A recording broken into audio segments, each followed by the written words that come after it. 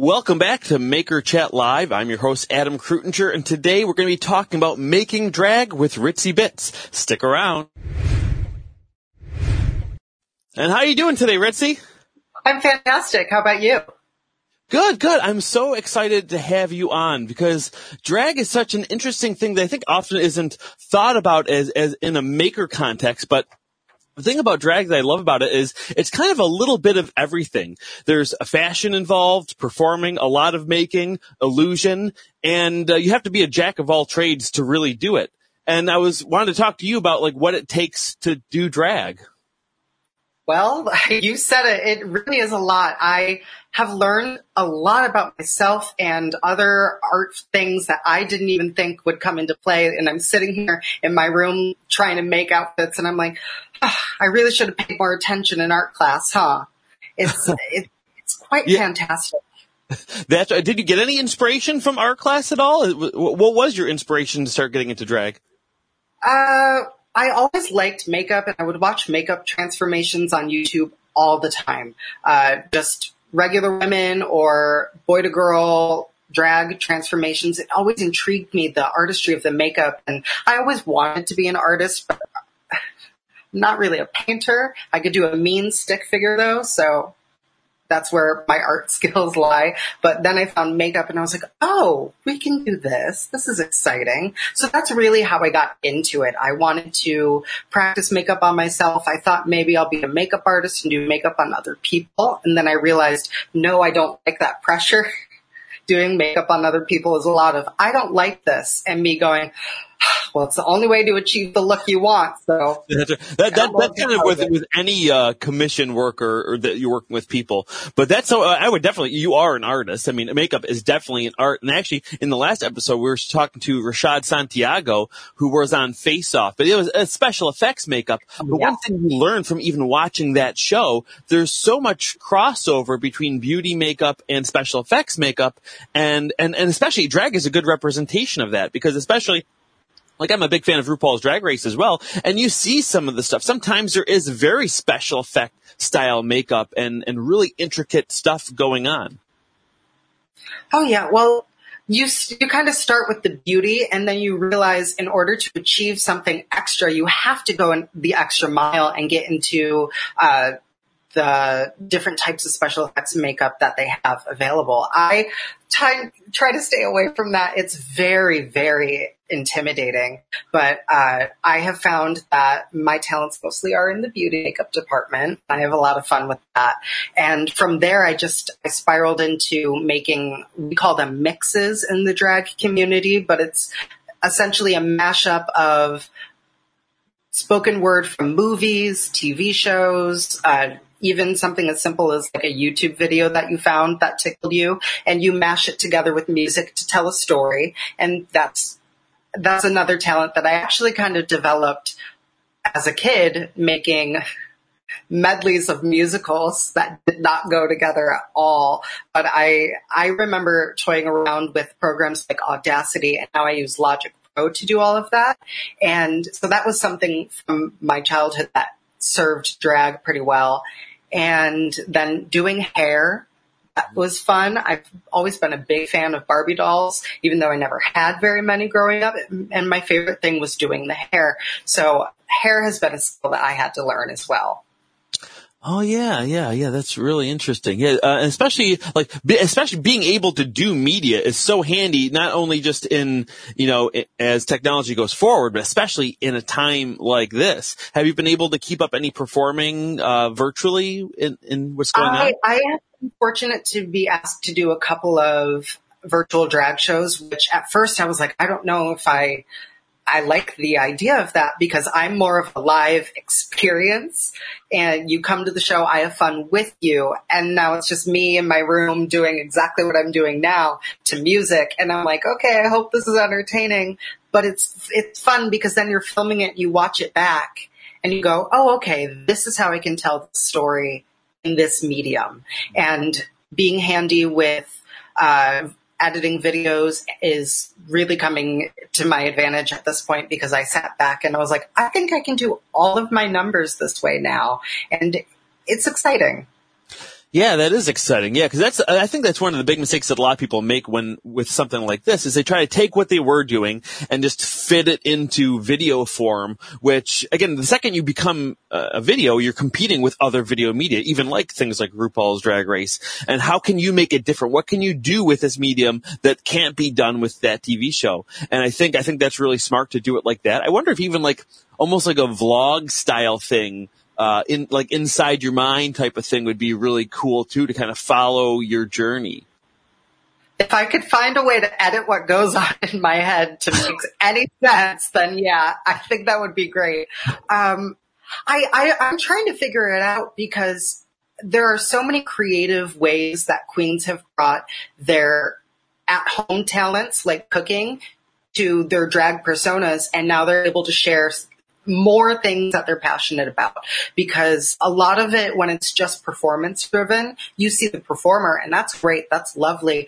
But a lot of us are really great people with fun personalities. And my one good friend, Jacqueline Hyde, she does a cooking show on Facebook and it's going really, really well for her. So it's nice to see that. I have just gotten into doll painting. So that's something I'm not quite confident with it yet to share it with the world, but I'm enjoying myself so far. It's been really fun. Yeah, that's another whole art form is that doll painting. I've seen that before. You take like Barbies or other toys, right? And then you redo them? Is that what it is? I actually, earlier, I had gotten a Sailor Moon doll. Oh, you can't really see her there. I'll do the YouTuber thing. Can you see her better? I splurged on eBay. I got the set of all of the Sailor Scouts, 17-inch dolls. And I'm going to repaint them all and have a good time with that because their makeup on the dolls is not my favorite. Yeah, that's amazing. Yeah, and I like what you're saying too about how a lot of these artists take things from their hobbies that are separate usually from drag and bringing it in. And I feel like you kind of do that with some of your performance as well, because you're very athletic and you're very well. Actually, I have this little clip that we can just show for people quick. Oh yeah, go ahead, show the kids.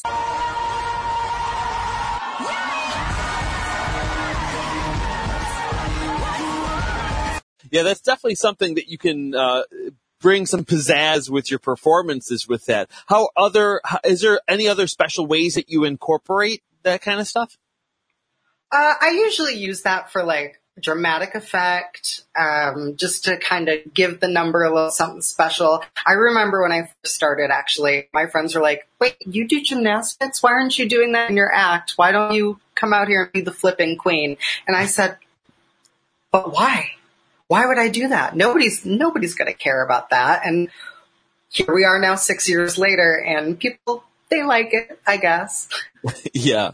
Yeah, that's really cool too. And especially it's nice to have something that differentiates you. Cause like you said, you're very interested in makeup and fashion that's definitely a really amazing hobby and talent, but that kind of goes with drag anyway. You kind of can't really not have that, right? So it's nice to be. Well, I would argue there are plenty of drag queens that are not interested in fashion.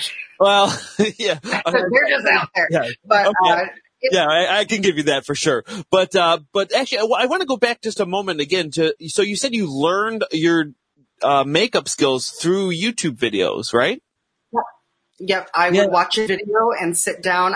They show you step by step what they're doing. So I would go out and buy similar products and recreate it on myself. And that's really how I learned. And I love YouTube because so many people have so many talents that all fall under the same umbrella. And with makeup, there's no right way or wrong way. It's just what works for you. So I learned so many incredible things to do your foundation, to do your eyelashes. And that's what really, I could sit there and stack an eyelash all day. It's one of my favorite activities. Actually, these are quite freshly stacked. So there's so many little things in beauty makeup that you don't realize happen until you're doing it yourself.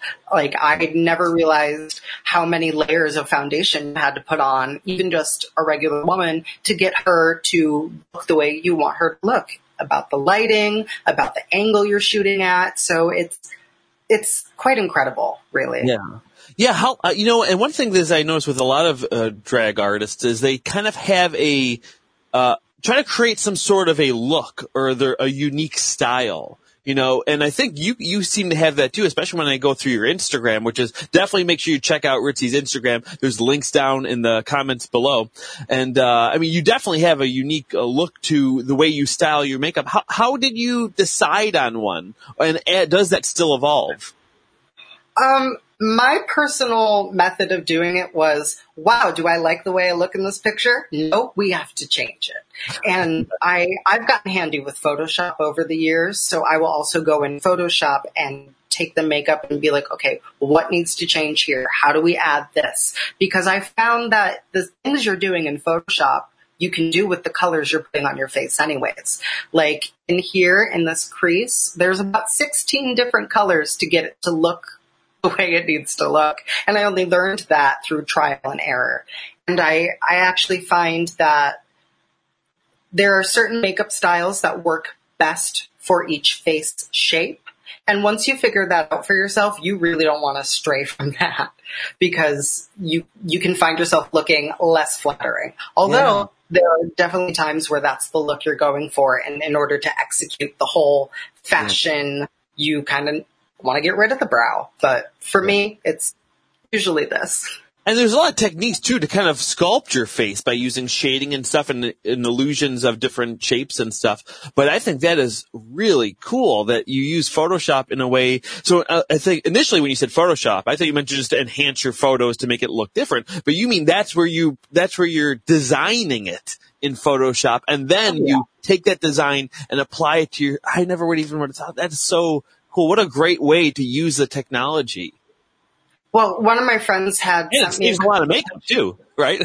Oh, yeah. You can, it's different because in person it'll look a certain way and photograph, video, it all looks a little bit different. But to me, if you're doing soft, simple editing, like just removing a couple of blemishes, that's something you can't really get rid of. But when you're taking this line and moving it up, you can move that up on your face when you do the makeup as well. And one of my friends had sent me pictures of her to Photoshop. She was like, could you just retouch these? And I sent them back to her. She was like, wow, I have never looked that good. And I was like, I know, but you can. Yeah. You just apply these same techniques. I'm not doing anything. I'm not like enlarging the eye and dragging this over here and I'm just taking what's there and making it a different shape or changing the color to pop the highlight a little bit more. Like even here on which eye?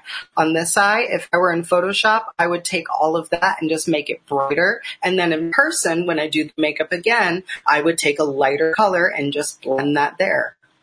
And that it just makes sense to me that way. To other people, it might not make sense, but that's how my brain processes it. No, it absolutely makes sense. And another way I'll justify it too is because, lighting alone. In different lighting, it can all look different. And that's something you can't really control. If you're on a set for something, they do the makeup to work well with that lighting. And if you're walking around or going to different rooms and stuff, and then the people take photos, being able to alter that to make it look the way it was intended to look is, I don't think that's absolutely, that's what you should do. That's great. Yeah. But that being said too, there's there's so many steps to the art to create that finished picture like that, from not just doing your makeup, but also to the photography as well. Do you have a photographer or do you work with people? I do. I have worked with a couple of people, and my favorite photographer, his name is James Michael Evans. He's a very good friend of mine. He does, actually, I think you have a picture of me in like a silver outfit, little armor with a gold ponytail. Yes. He took that picture. That's amazing. Wow. It's one of my favorite pictures. And he just really knows how to direct behind the camera as well. And that to me, when I was a child, I modeled for Fisher Price. So I had a little bit of experience with modeling before. And then in my teen years, I tried a couple of things. So I was comfortable behind a camera. Yeah. But tried a couple of things. That sounds terrible. I was in a catalog for a bank, like employee training. If anyone ever actually saw those pictures and was like, this person looks a little young to be working at a bank. Yes, I was. And I had no idea what I was doing. That's so funny. Getting behind the camera in drag was a little bit different because you would take a picture thinking it's going to look cute, and you look at it, you're like, who is that man? Why? That's not cute. And having someone who's able to say, okay, now turn your head this way and extend your neck and lift the chest and just know how to get you there. That's the magic behind a good photographer. Anyone can take a decent picture, but it takes a really special person to make the magic happen. And if you have a chance to check out James Michael Avance, I think on Instagram it's JMA Vision. Definitely do. Thank you, Christy. All of his pictures are fantastic. He does headshots for actors. And what I love about it is that he just brings the natural beauty that's there forward. And there are people that will go in for a picture that I know are camera shy, and they have told me, I hate having pictures done. I hate how I look in pictures. And it's not just the retouching he does on it. The actual photo of that person is just beautiful because you can see, how do I put this? You can just see the happiness in their soul behind the photo. I mean, I think that's the skill of any artist. Even like what you were just saying with doing the makeup, you're really just trying to bring out, your best features, to bring out yourself.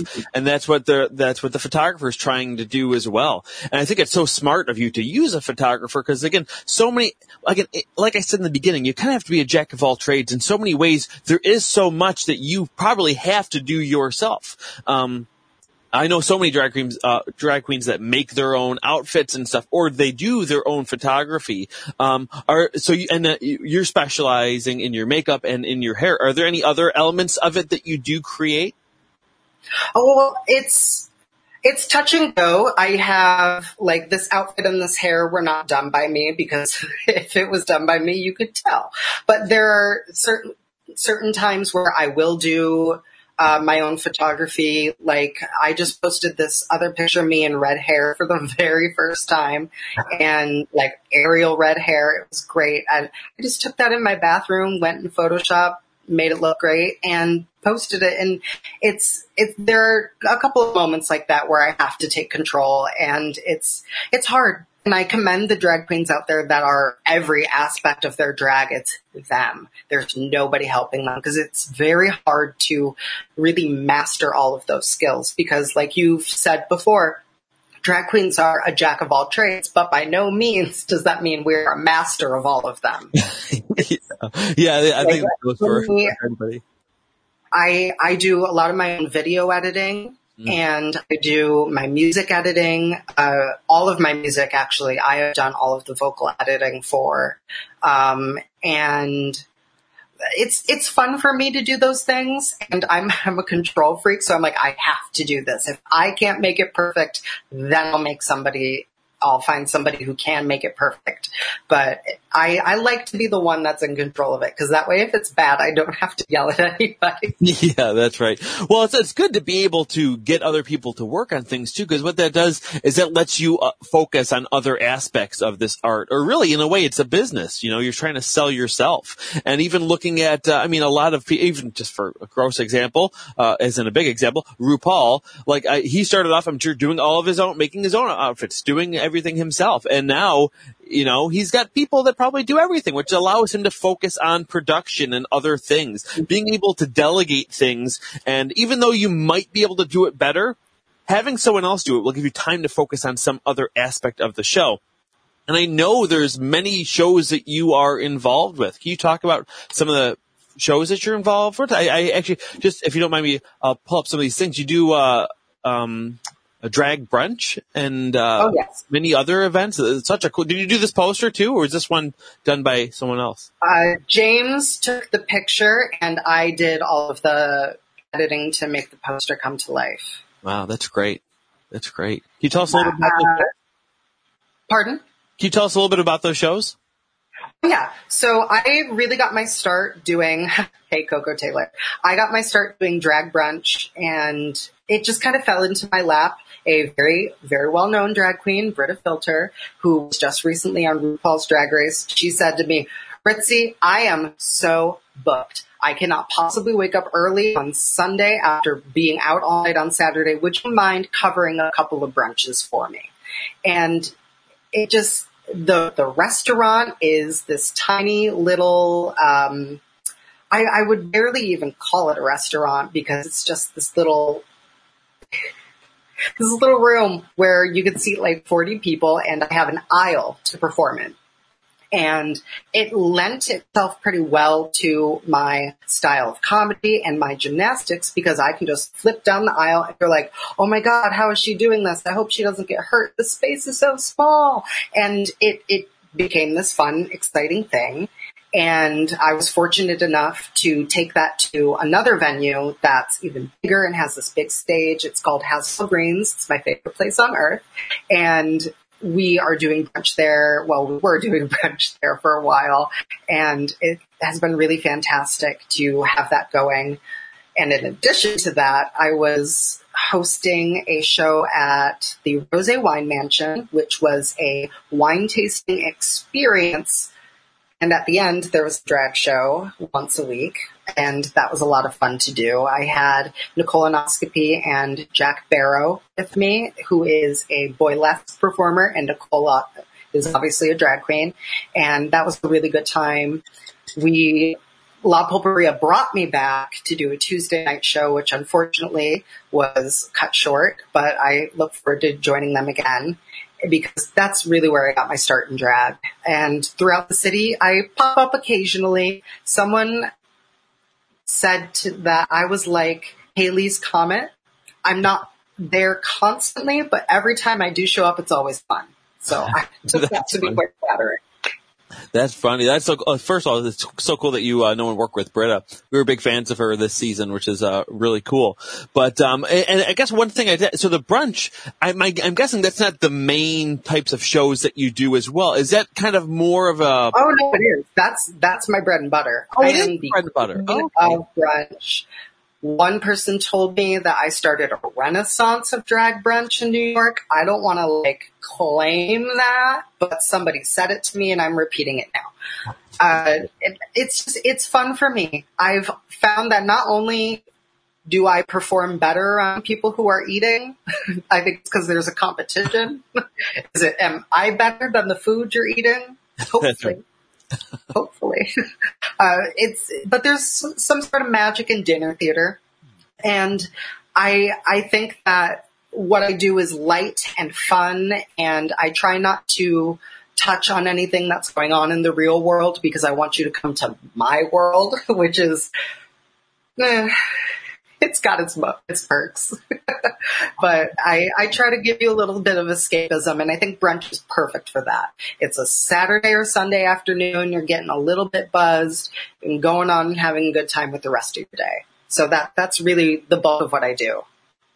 That's so cool. No, I didn't realize that was it. I assumed it was more like night club performance. No, they hate me at nighttime. Oh, it's tragic. The nightlife. I try. I love it. I really have a good time, but I feel my look is a little too regular. So sometimes I show up to the venue and people are like, get out of my way. I'm like, I'm one of the performers. Do I just look like a real girl would a straight girl show up to a gay bar like this? Like, yes, let's drink mimosas. No. No. Well, maybe, but no, I'm part of the show. I'm here to perform. And I do my thing and they're like, oh my God, I didn't realize you were part of this. Yeah. It's interesting. I put it this way all the time. When you're doing drag, one of the greatest things you will come across is finding your tribe and finding your niche. For some people, it's cabaret shows. For other people, it's nightlife shows. For me, it's daytime drag. I argue that my makeup looks the best in daylight. So that's great. No, that's a really good, that's good advice for anyone in any art, really. It's just like finding the aspect of it that where you find yourself in it and then doing that. One thing you're talking about that's making me think of is, in a way, drag can be, in a way, I would think there's a lot of competition. Any other artist would be a competitor in a way, but I imagine there's also a lot of collaboration between other artists. What does that look like for you? The competition or the collaboration? You can start wherever you want. With the competition aspect, there are a couple of other girls in the city that have flips in their arsenal as something, and that to me just said, okay, well, now you have to develop other talents. You can't just be the girl that flips, because guess what? There are 2 other girls that flip, 3 other girls, 4 other girls, who knows? And it's no longer that thing that makes me completely special and something that has to be part of my full package. And I took it as an opportunity to round myself out as a performer, because at that point in time, I wasn't as confident with hosting. And now I'm just like, hand me the microphone. I've got this. This group of people over here, they're going to love me in 20 minutes. And if they don't, something is wrong with them. I'm scared. But, so that just was how I viewed competition. And it is hard because I think I had this conversation with someone earlier today. There are some venues that don't care. Yeah. They're like, you bring people in? Good. I don't care what your act is, as long as there are people here. And then there are some venues that are like, well, you work XYZ place, so you cannot work here. And that's bizarre, but to each their own. I understand the business aspect of it as we want our queens who are exclusive to our establishment, and you can't go get them anywhere else. Because I took that and flipped that and was like, well, I only do brunch, so this is how you have to come see me. So that it's interesting. It's all in how you handle the competition. And as a competitive gymnast before doing drag, I was like, oh, okay, I understand how this works. I view it as I'm competing with myself, and anything any other queen does is just a gateway for me to come in and do something similar in my own vein. So I try not to compete with other people in that sense. It's more like, hey, I see you. You're doing great. I'm going to do great my way. And that's just my philosophy. Other people are more cutthroat about it, and I've seen it. And if that's how you want to run your business, that's how you run your business. Go ahead, girl.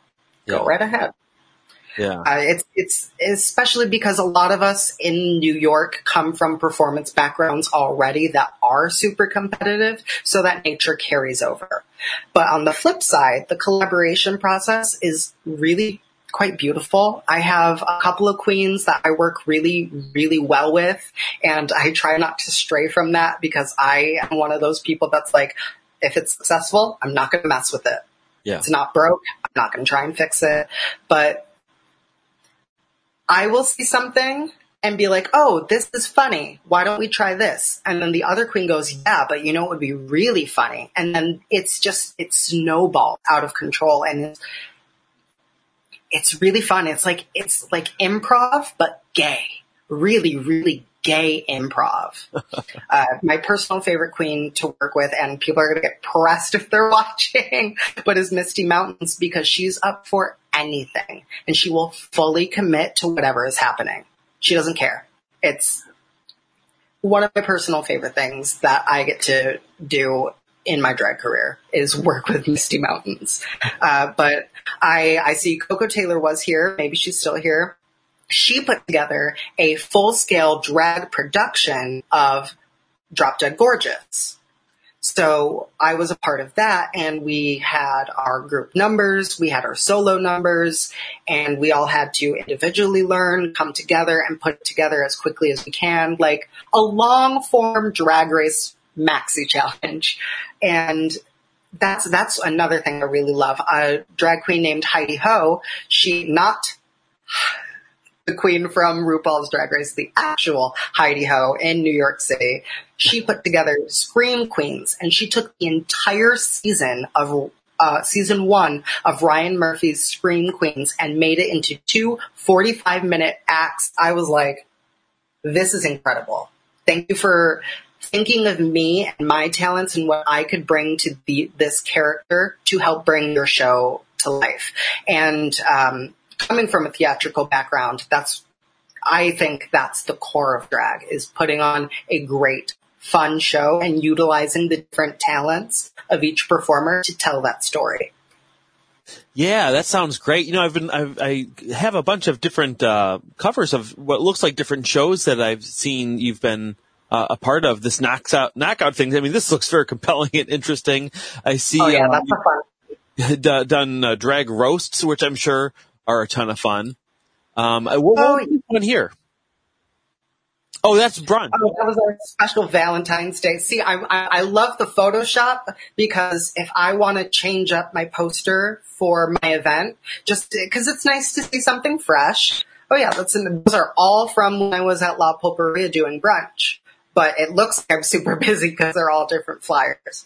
But again, you catch the eye differently when your flyer looks different for, Once Upon a Drag. That was another, I would love to talk about that real quick. That was when it was me, Britta Filter, Jan Sport. We had Alexis Michelle for one of them, Laguna Blue, Rose, and what I would consider some of New York City's like top tier drag queens. We did children's theater, and it was an actual theatrical production that Vincent Cooper put on, and it was so wonderful because drag and children don't always mix. I personally feel it's up to the parent, but when you have an event that is strictly for kids, written with children in mind, nothing could go wrong. There's nothing dirty. There's nothing, just lighthearted. We're retelling children's fairy tales, but as drag queens. So it's a little bit more fabulous. It's a little bit more sassy. And, I just had the best time doing that. We did Cinderella and Sleeping Beauty, and it was great. It was because I teach gymnastics to kids outside of doing drag. So it was nice to incorporate those two skills together. And all the rest of the girls were like, why are you so good with the kids? Why do they like you? I was like, because I know how to talk to kids. Yeah. And a part of why Drag Queen Story Hour can sometimes go wrong, because I feel like not every drag queen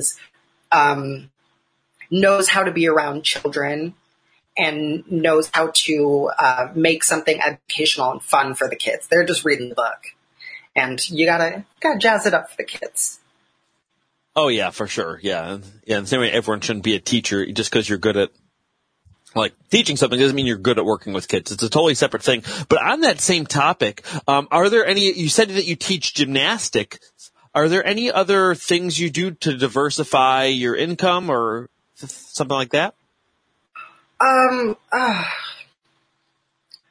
I really do try to make drag my main source of income now. That's especially where the competitive thing in New York City comes in. Like, some girl will be like, I've been doing drag for 6 months and I'm a full-time queen. And you look and they're booked here, there, everywhere. And you're like, wow, good for you. So I wanted to take the slow approach because I will say in this current point in time, a lot of drag queens are not receiving unemployment because they're not hired in a way where they're able to claim that legally. Some of them are under the table for a lot of gigs, so they're really down and out, and they're relying on doing the virtual shows to make their money.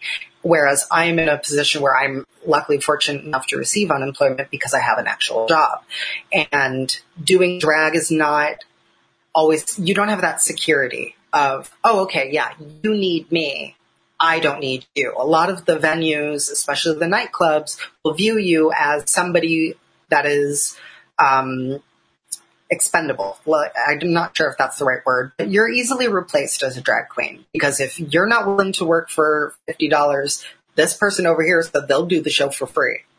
So that always worried me, and I had an experience where I showed up to the club and I was ready to go. I was like, tonight's going to be a great show. I've been working on these numbers. We're going to have a great time. And I get downstairs and the cocktail server goes, oh, did nobody tell you? And I was like, tell me what? They had replaced me and didn't even tell me. So that happened to me once, and I was like, I got to keep this job teaching the kids. But then over the last year, my career has kind of blossomed, and I've been fortunate to work with companies like Steve Madden and Sinful Colors Nail Polish and Dermablend, L'Oreal, Revlon to create some content for them. And that has helped me kind of push myself more towards, oh, you can do this. You're not doing it the same way everyone else is. So you feel like you're doing it wrong, but you're doing it. And to me, making it as a full-time drag performer, that's the only way you're making income. That's the goal for me. Yeah. And to do it without having to be on TV would be great. That's right. No, that's great. You know, one thing I just want to add in too, because you mentioned about them not being able to get the unemployment. They should be able to get it. This is actually a topic that I've been on. I did a YouTube video about it not too long ago, a collaboration with my other buddy.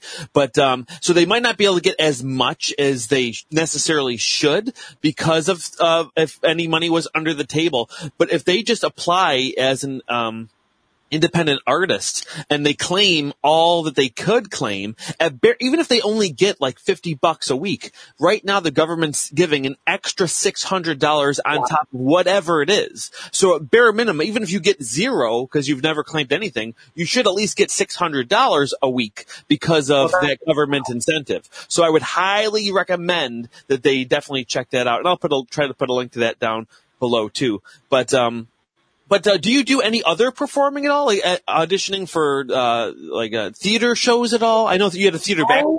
I have submitted myself for a couple of things, but once I found that everything I loved about doing theater, I could put into my drag, and it could be more authentic. It can come from me. I just became more interested in doing that. I love doing theater, and I love being told what to do.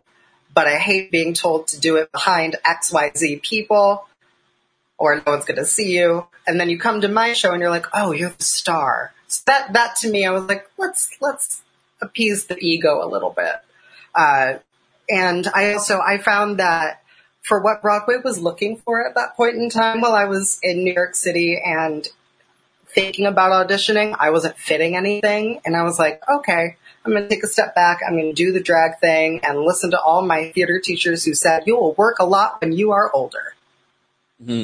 Yeah. So that's kind of where I've been. But I've had a fantastic opportunity with the Mohegan Sun Casino to create a drag show for them. So to me, it's a bit more rewarding. I may not be a big Broadway star. I may not be an actor that a whole bunch of people have known about, but if you ask a couple people who Ritzy Bits the drag queen is, they're going to go, oh my God, I love her. We saw this show, blah, blah, blah, blah, blah, and we did that. And to me, that's what I want to create. That's the legacy I want to leave behind. Yeah, absolutely. And we'll give people a little taste. I have a clip from one of your videos here that we'll play right now. I'm Ritzy Bits, this is how it's fit. You busted queens, can't handle it. Got my brunch game down, the best in town. You will catch disease, while I snatch the crown. Let's take a second to address one thing. My favorite skill is called blending. Don't cry, cause my makeup's better and my backhand spring got your boyfriend right. This is what a great video that is. It's really well put together. Can you talk about how that came to fruition? Okay, so this is actually a really fun story. As I said, one of my favorite drag queens, Misty Mountains, she was in a pageant. And she was asked, why and explain, which is not a question for a pageant. And it cracked me up because without missing a beat, she goes, because I'm that bitch. And hands the microphone back and then takes it back to say, and if you didn't catch it the first time, I'll say it again. I'm that bitch. And I just sat there and it was cracking me up. And then for days, I was just going, I'm that bitch in the morning. And I was like, this is dumb. This is no one's going to want. But then I kept doing it. And I kept doing it. And I was like, well, if it's stuck in my head, it might get stuck in somebody else's head. So I played her the idea for the song. And she goes, when are we making this happen? So I just had the intention of making the song and seeing where it went. And she goes, Ritzy, I really would like to be a video hoe. So I said, all right, if you can find us a good director and we can make some magic happen, let's do it. Why not? What else are we doing with our lives? And we found, her name is Payday. She is a fantastic, just creative mind. She has her own music. She has written a TV show that she filmed, and she's submitted films to film festivals that are good quality, wonderful, entertaining films. So I was like, yeah, we could work with her. This will be fun. It was exciting because I don't have a lot of experience behind the camera doing things like that. It's mostly things like this, where I'm filming myself talking, or I'm filming a performance, but it's just like one and done, a live performance. So doing a music video is very interesting. Also something I've always wanted to do. And it was a lot of fun. I will never forget standing there in that pink dress, and that dress has a corset built into it. And underneath that dress with the corset built into it was yet another corset, because I said, if I'm going to be on camera, I'm not going to look like I have an extra 10 pounds. I want to look as skinny and cinched as possible. And I couldn't breathe for 4 hours, but it was worth it. No, that's great. No, yeah. And, for people who don't know, I make dresses too. I haven't made one. The last one I made was my wife's wedding dress, but I always put a corset in, and for me, it actually makes it easier to build because there's so much structure around it rather than a loose garment. But that is so cool. Yeah, that video looks so great. It's shot so well. So you actually wrote that song? Yep. Yeah. I wrote all of it except for Misty's rap, which was written by a drag queen named Kareem McJagger, wonderful queen, very talented, especially with writing.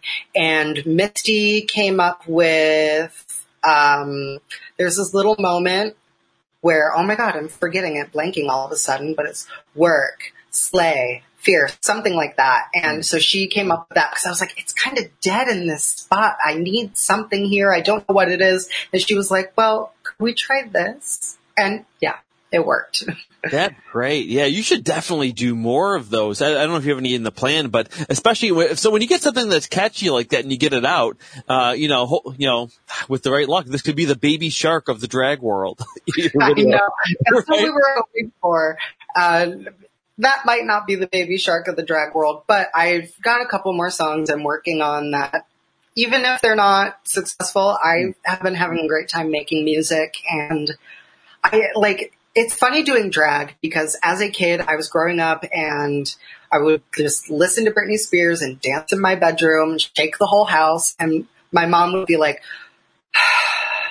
this better be used somewhere in your life because I cannot deal with this. And my dad was like, I think it's going to come in handy. I think that all of this will have a purpose. And here I am. It's been a wild ride, but really great to especially realize some childhood dreams and be like, oh yeah, you could do that. And you did it on your own. You didn't need, I always thought I would need a big recording studio. I would need a publicist, a manager, and all these things. It's just me. Yeah. It's just me and my guy who does my hair and a couple people who make some clothes for me. And of course, my assistants, Jennifer and Peter. They come in. I don't know where I would be. I would still be in the closet trying to get out of one dress if I didn't have people helping me get out of it. So. Yeah, I'm always very grateful. That's amazing. And it's amazing how all these different things that you do in your life can lead you to one thing. It's kind of happened to me as well with my main thing outside of my day job is my puppetry. And I used to do magic shows. I used to do a lot of dressmaking, all these things, but it all came together into puppetry where I make my puppets and do performance with them. And it's the same thing with you with drag, which is all you can hope for anybody, exploring their art and their making lifestyle. But another thing I just want to touch on quick too is how do you go about promoting yourself for these events? And even just, again, obviously one thing we know that you do for promotion is all these amazing photo shoots that you do with these great photos. But how else do you let people know more about Ritzy Bits?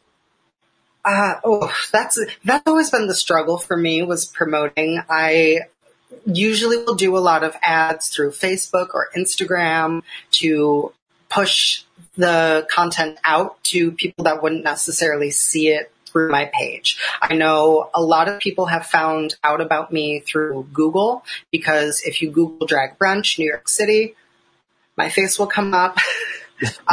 And I've been really, really lucky. I will say that. I go to work, I do my job, and people hear about it. It's a lot of word of mouth. And I've had, what worked for us at La Pulperia was having articles written about us, which didn't just happen. And if it did, that's great. I'm not sure how people decided, hey, I'm going to write about this drag brunch happening at this venue. But I was very lucky. We were in Food and Wine and a couple of other online bigger sites that it was just a couple of articles. And I will never forget this one woman, bless her. I think it was for one of the newspapers in the city, but she wrote a review that she didn't think was a nice review. I took it as lovely because she called me sinfully good. She didn't quite subscribe to my brand of humor. Which has evolved. Welcome to showbiz, right? And I was like, hey, you came, you had a good time, you still wrote the article. But she saw me in the street and she goes, I just want to let you know, sometimes when I leave a bad review, places get more business. And I was like, if that's what you call a bad review, I'd hate to see an actual bad review, because it was still nice. It was basically, I understood it from her perspective. Her viewers and her readers were a little bit more devout and probably did not enjoy the humor that I enjoyed. And it's not for everyone. I understand that. I don't care. But she knew her readers, so she let them know about me. Yeah, and I loved it. But I luckily had a guest that day who was, her name's Gilda Wabbit, very talented operatic singer, and she does very intelligent song parodies. So she was there that day, and the article was all glowing reviews about her, which, hey, I said the same things about her. I'm fortunate enough to be working with her in a couple of weeks on my new venture, which is Instagram Live Drag Brunch. So...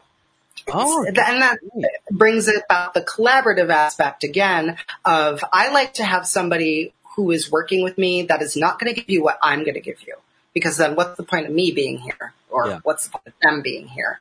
So I like to have queens who bring something different to the table, especially live singing queens. While I am a recording artist, I don't like to sing live very often, because I just... it's one of my insecurities, but I have so many friends who are such fantastic live singers. So I love to bring that into the mix. And, just circling back to the. Yeah, no, absolutely. And for people to check out your Instagram, I would highly recommend people check it out. Look, the photos are amazing. You have video clips of things that you're doing. And like you just mentioned, that's where people can go to see these, Instagram live drag shows, right? Mm-hmm. Yeah. Oh, yeah. It's, and I'll be doing that with Thrillist. So actually I'll be on their page, but, okay. But I'm sure you'll share that in your Instagram story or something for people. If they follow you, they'll be able to find it. Oh yeah, definitely will. Yeah, are you on TikTok as well? I'm not. I can't get behind the TikTok thing. It's hard enough for me sometimes to be like, am I creating good enough Instagram content to now I got to worry about a whole other platform? Maybe if Instagram starts to die down and I realize TikTok is the only way. But until then, no, I will not be ticking nor talking. Oh, not tick. Oh, that's all right. I think you should give it a try though. It can be a lot of fun, even just to play a little bit. But I do hope to see you on YouTube doing some more stuff. Do you have any plans for that?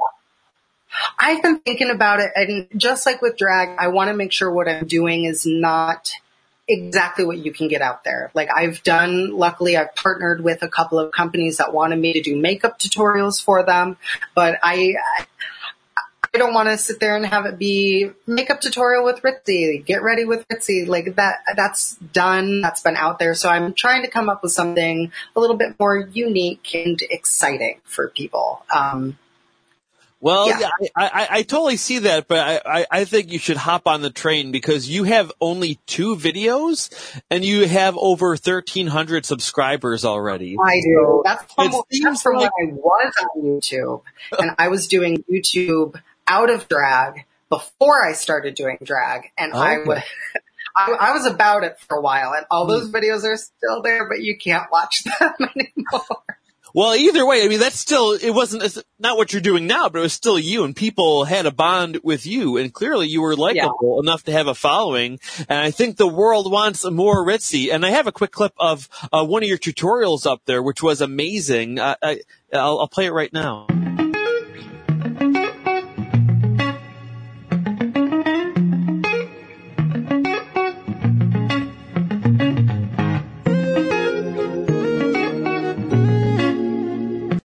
And like I said, I think you would have a lot of really good potential on YouTube, and especially now that the time that we're in, I think now is the time to lean into it and experiment with it.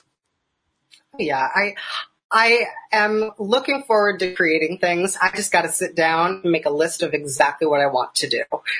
Yeah, because I were to sit in front of the camera and be like, what now? What now? Yeah. What now? Because that's what I used to do. I would just sit there and be like, okay, what are we going to do today? Let's try this here. Who knows? And now that I actually know what I'm doing, it's more like, what knowledge am I willing to part with today? That's right. Yeah, and putting your best self forward with that. That's amazing. Well, thank you so much for coming on. I think people learned a lot about what it takes to get started. Actually, before we end up, what I'll end with is, do you have any advice to anyone who would want to get started in drag? My best advice is practice, practice, practice. It's totally fine. Go out and go do it, but practice at home. I was a stay-at-home queen for a long time before I actually went out. I had a whole arsenal of things, numbers I wanted to perform, looks I wanted to do, and also go to the shows. I know we're not going to the shows now, but when shows start back up and you're able to leave the house, go meet the queens, meet the people putting on the shows, because when you're able to say, hi, I've been to your show a couple of times, I've been doing drag, would you mind if I did a number? You're more likely to get oh yeah, sure, that will be great. Because that's exactly what happened for me with Alexis Michelle and Joie de Vivre. I went to the show, and then one day I said, hey, here's a picture of me. Totally wasted too. I was so embarrassed. But I was like, hey, this is what I look like in drag. Would you mind? And they were like, yeah, you could come do a number or two. Sure, that's fine. And it snowballed from there. You have to find a way to get your foot in the door, find a crowd that you are familiar with, that you know you can, if you choose to entertain. You can also just sit at home and be a drag queen on the internet. That is perfectly fine. Lots of people have done lots of great things doing that.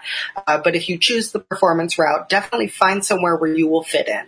Because as a showrunner, when queens are like, hey, I'd like to do your show, and then you go to look at what they do, if they have stuff out there, and you're like, oh, I don't think that fits with what I do. While I appreciate what you do and I like what you do, it's not the vein of my show. So definitely know your audience, know your numbers, and know your face a little bit, just a little. That's my personal advice. No, that's great advice. And one thing I pull away from what you're saying too is like, if you want support from people, the best way to get that is to also support other people. And kind of like what you're saying with going to other people's shows, and stuff. So that's amazing. And that would go for any trade, and whether you're a puppeteer, a drag queen, a magician, whatever it is, a maker of some sort.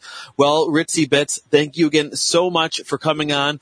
Make sure you follow her on Instagram and check out her YouTube. And she's also on iTunes. Check out her songs. They've been scrolling at the bottom the whole time, and we'll put links down in the comments. Well, Ritzy, thanks again. And everyone else, we'll see you with another show soon. Bye.